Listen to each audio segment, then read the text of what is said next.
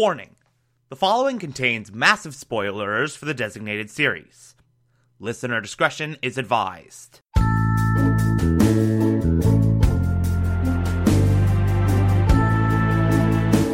You're listening to the Television Archive, a show where we, the television-loving hordes of the internet, take a deep dive into what used to be in our beloved medium. My name is Thomas Michael Clark, and this is The Good Place.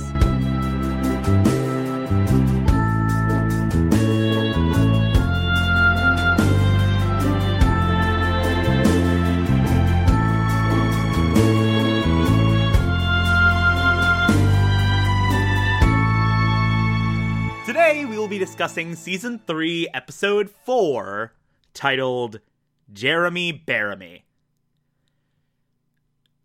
Oh my god. I've been waiting for this one, guys. I'm gonna be honest. I've been waiting to talk about this one. This is, beyond a shadow of a doubt, one of my absolute favorite episodes of The Good Place. It is so amazing. It is so perfectly written. Like, this episode, it starts and then it just goes. And it's just so goddamn funny. Every single second of it is just perfect. Like, there are so many different moments throughout this episode that just, every single time I watch it, just have me die laughing. It's so incredible. It's such a great, it's such great humor. It's such a great episode. So, this episode starts, and it picks up right where the last one left off. Eleanor, Chidi, Tahani, and Jason have discovered Michael and Janet with the magic door. And Michael tries to deflect. Michael tries to get them to not suspect that they're a part of some afterlife experiment. But they definitely heard them talking about them, and they definitely heard them mention afterlife points and the good place and bad place, and they definitely remember Michael from all their individual interactions with his various over-the-top personas. They're definitely onto him, and Michael tries to sell this absurd story about how he and Janet are FBI paranormal investigators. We're here to protect you from demons. Oh wait, that's real. From ghouls. Eleanor immediately picks up on their bullshit and is just like, no, that's not what you are. What's the real deal? Michael then tries to pass himself off as an illusionist. I'm not sure where that was going, but okay. But eventually Janet's like, hey, Michael, they heard everything. They know how the afterlife works. It's over. And Michael resigns himself and tells them everything. Tells them the entire story of what happened, everything in the afterlife, all their various reboots and misadventures and all of that. He leaves out the part about Jason being in a relationship with Janet, just for the sake of, that's just way too goddamn much to process, and Jason very clearly doesn't know what's going on. But he explains pretty much the gist of it, pretty much all the important details. And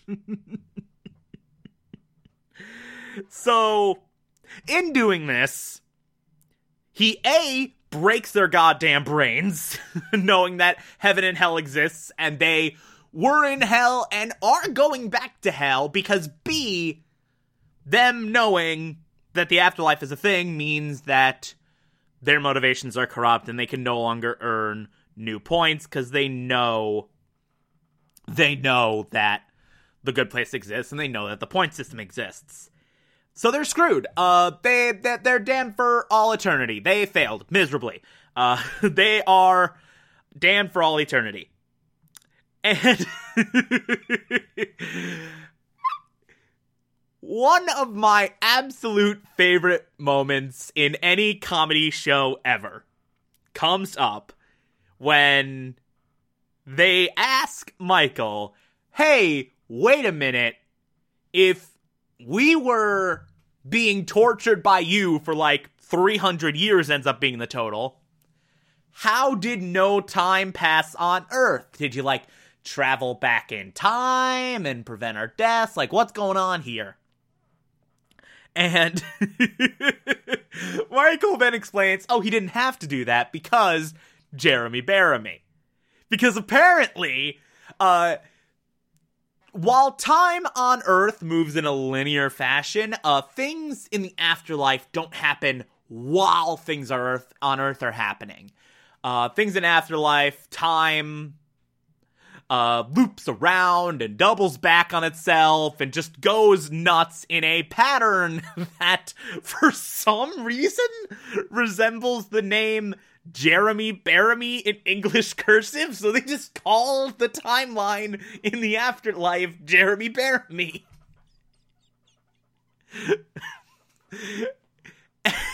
It is so insane. It is so insane, and I love... I'm sorry, a lot of this episode is just gonna be me losing my shit because this episode is so goddamn hilarious. Apologies for the lack of substance in this discussion. But everyone's looking at this board and like trying to figure out like, wait, how did things that happened before happen before things that happened before?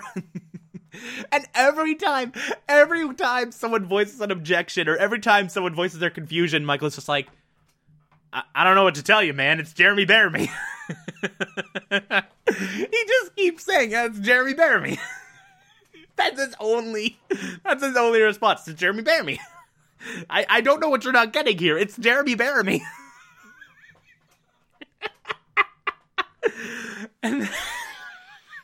And then Chidi notices that there's a dot on the eye, not connected to anything. Just a little dot. And Chidi's like, hey, what's that dot? And Michael's response is like, that's Tuesdays and also July.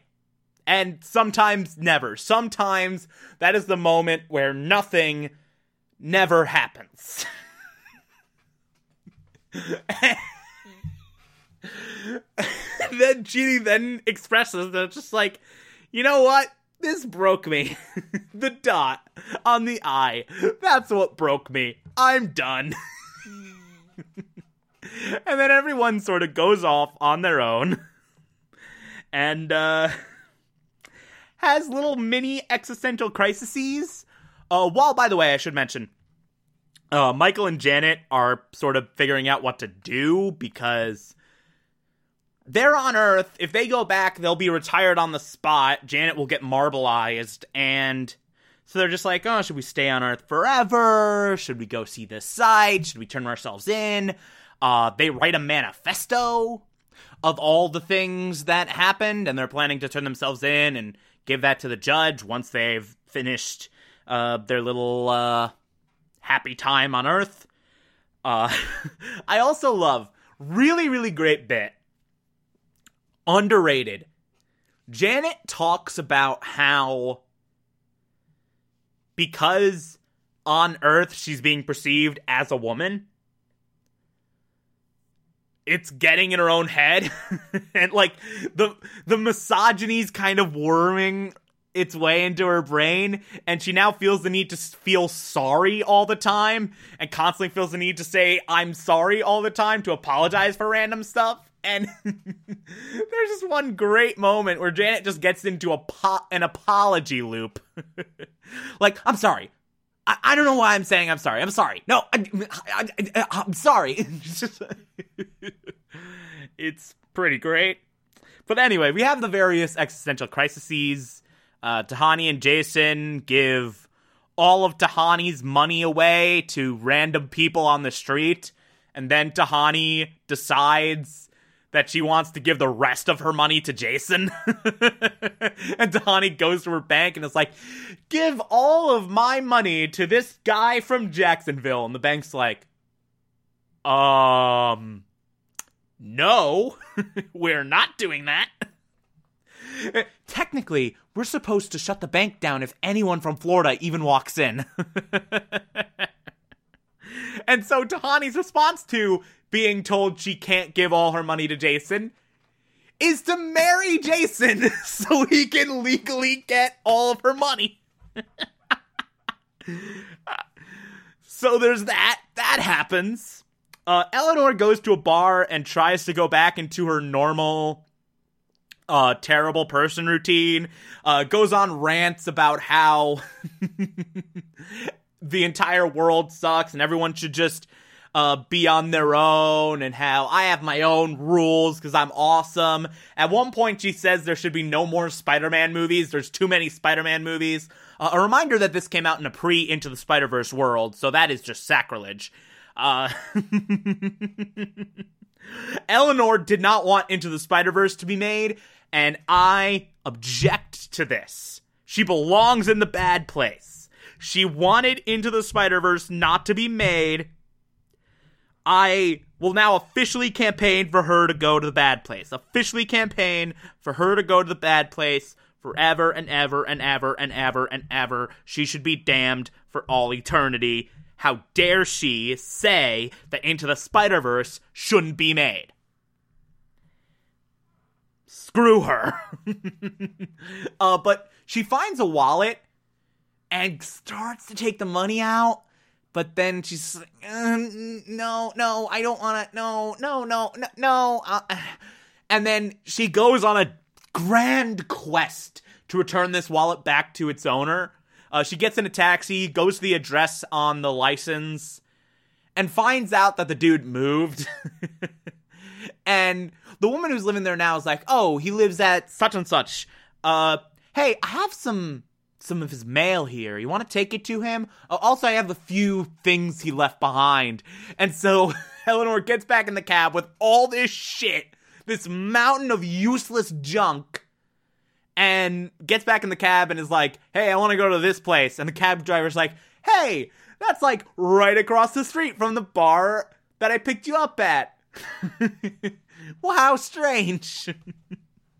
Has to go all the way back across town and then brings the stuff in the wallet to this dude, who then immediately pulls out this drawing that his daughter made for him that is very, very precious to him and makes him feel safe and makes him feel like he can do anything. Sort of relieves his anxiety, and Eleanor sort of breaks down crying because she brought this enormous amount of good into this person's life. But my favorite of all of these emotional breakdowns is fucking Chidi. Chidi goes on a journey in this episode, the likes of which is the funniest goddamn shit on the planet. Like, he just walks around aimlessly, walks up to a drug dealer and starts going on a massive rant about how God is dead and we killed him. Dude, chill, I just wanted to say you drugs and you made it weird. The sprinklers come on and Chidi just rips off his shirt and then goes shopping. He goes shopping, and the way in which he goes shopping is just going up to random shelves and just enveloping the contents of the shelves and dumping them into the cart with reckless abandon. At one point, someone tells him, hey, sir, you can't shop here without a shirt. And then he just picks up a random shirt off the rack. It's like this very tight, pink, who, what, when, where, wine shirt.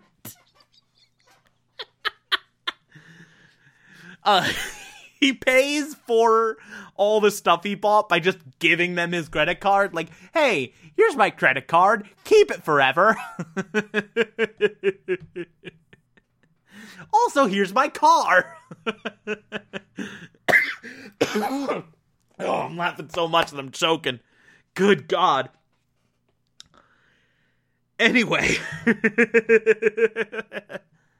So, after all of this leads up to the most insane lecture ever given by any human. Where Chidi just gets in front of his students and makes a giant pot of chili with Peeps and M&Ms.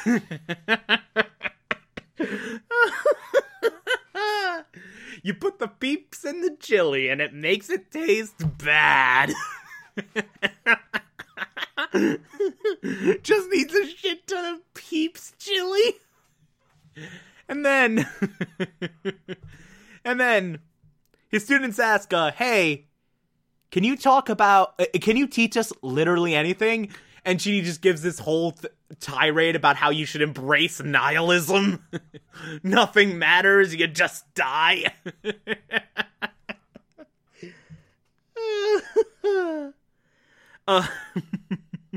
One point someone asks, is this going to be on the test? And Chidi's like, it doesn't matter. Maybe there is no test. You all get A's or F's. I don't care. Leave. I want to eat my Peeps chili in peace. But then Eleanor shows up and is like, dude, come on, man. The actual monologue is a lot more emotional and profound than that, but honestly, that's essentially what it boils down to. It's just like, dude, come on. But then everyone goes back to Michael and Janet and are like, hey, we've accepted our fates. We're going to the bad place. We're not avoiding that, but we still have people that we care about, who we can help. Let's try and help people. Let's try and get people into the good place. And so they're going to go around and help random people, and that's going to be the thing now. And Chidi, before that, is going to have to go to the bathroom forever because he ate like 50 pounds of Peeps chili. I want to meet the madman, the delightful madman who was in the writer's room and came up with the idea, hey, what if Chidi gets broken so much that he puts Peeps in chili? Also, William Jackson Harper, hats off to him. Dude's a goddamn legend. Dude, he is amazing. He is so good. He is so utterly spectacular, and he does a great job with this episode. He really, really does. But anyway, now we have that new plan, that last card to play. And then Larry Hemsworth comes back and is like, hey, Tahani, it's time for us to begin our life together. He not knowing that that Jason is now married to her. Oh, God. This episode, man. This episode. It's something goddamn else. It is something goddamn else. Holy crap. Jesus. Well, that happened. All of that happened. And now the dynamic of the entire season's changed. And it's great. And I can't wait to talk about other episodes, although nothing will ever compare to this. Nothing will ever compare to this high point in our lives. This was chef's kiss. Thing of beauty. Masterpiece. You put the Peeps in the chili, and it makes it taste bad.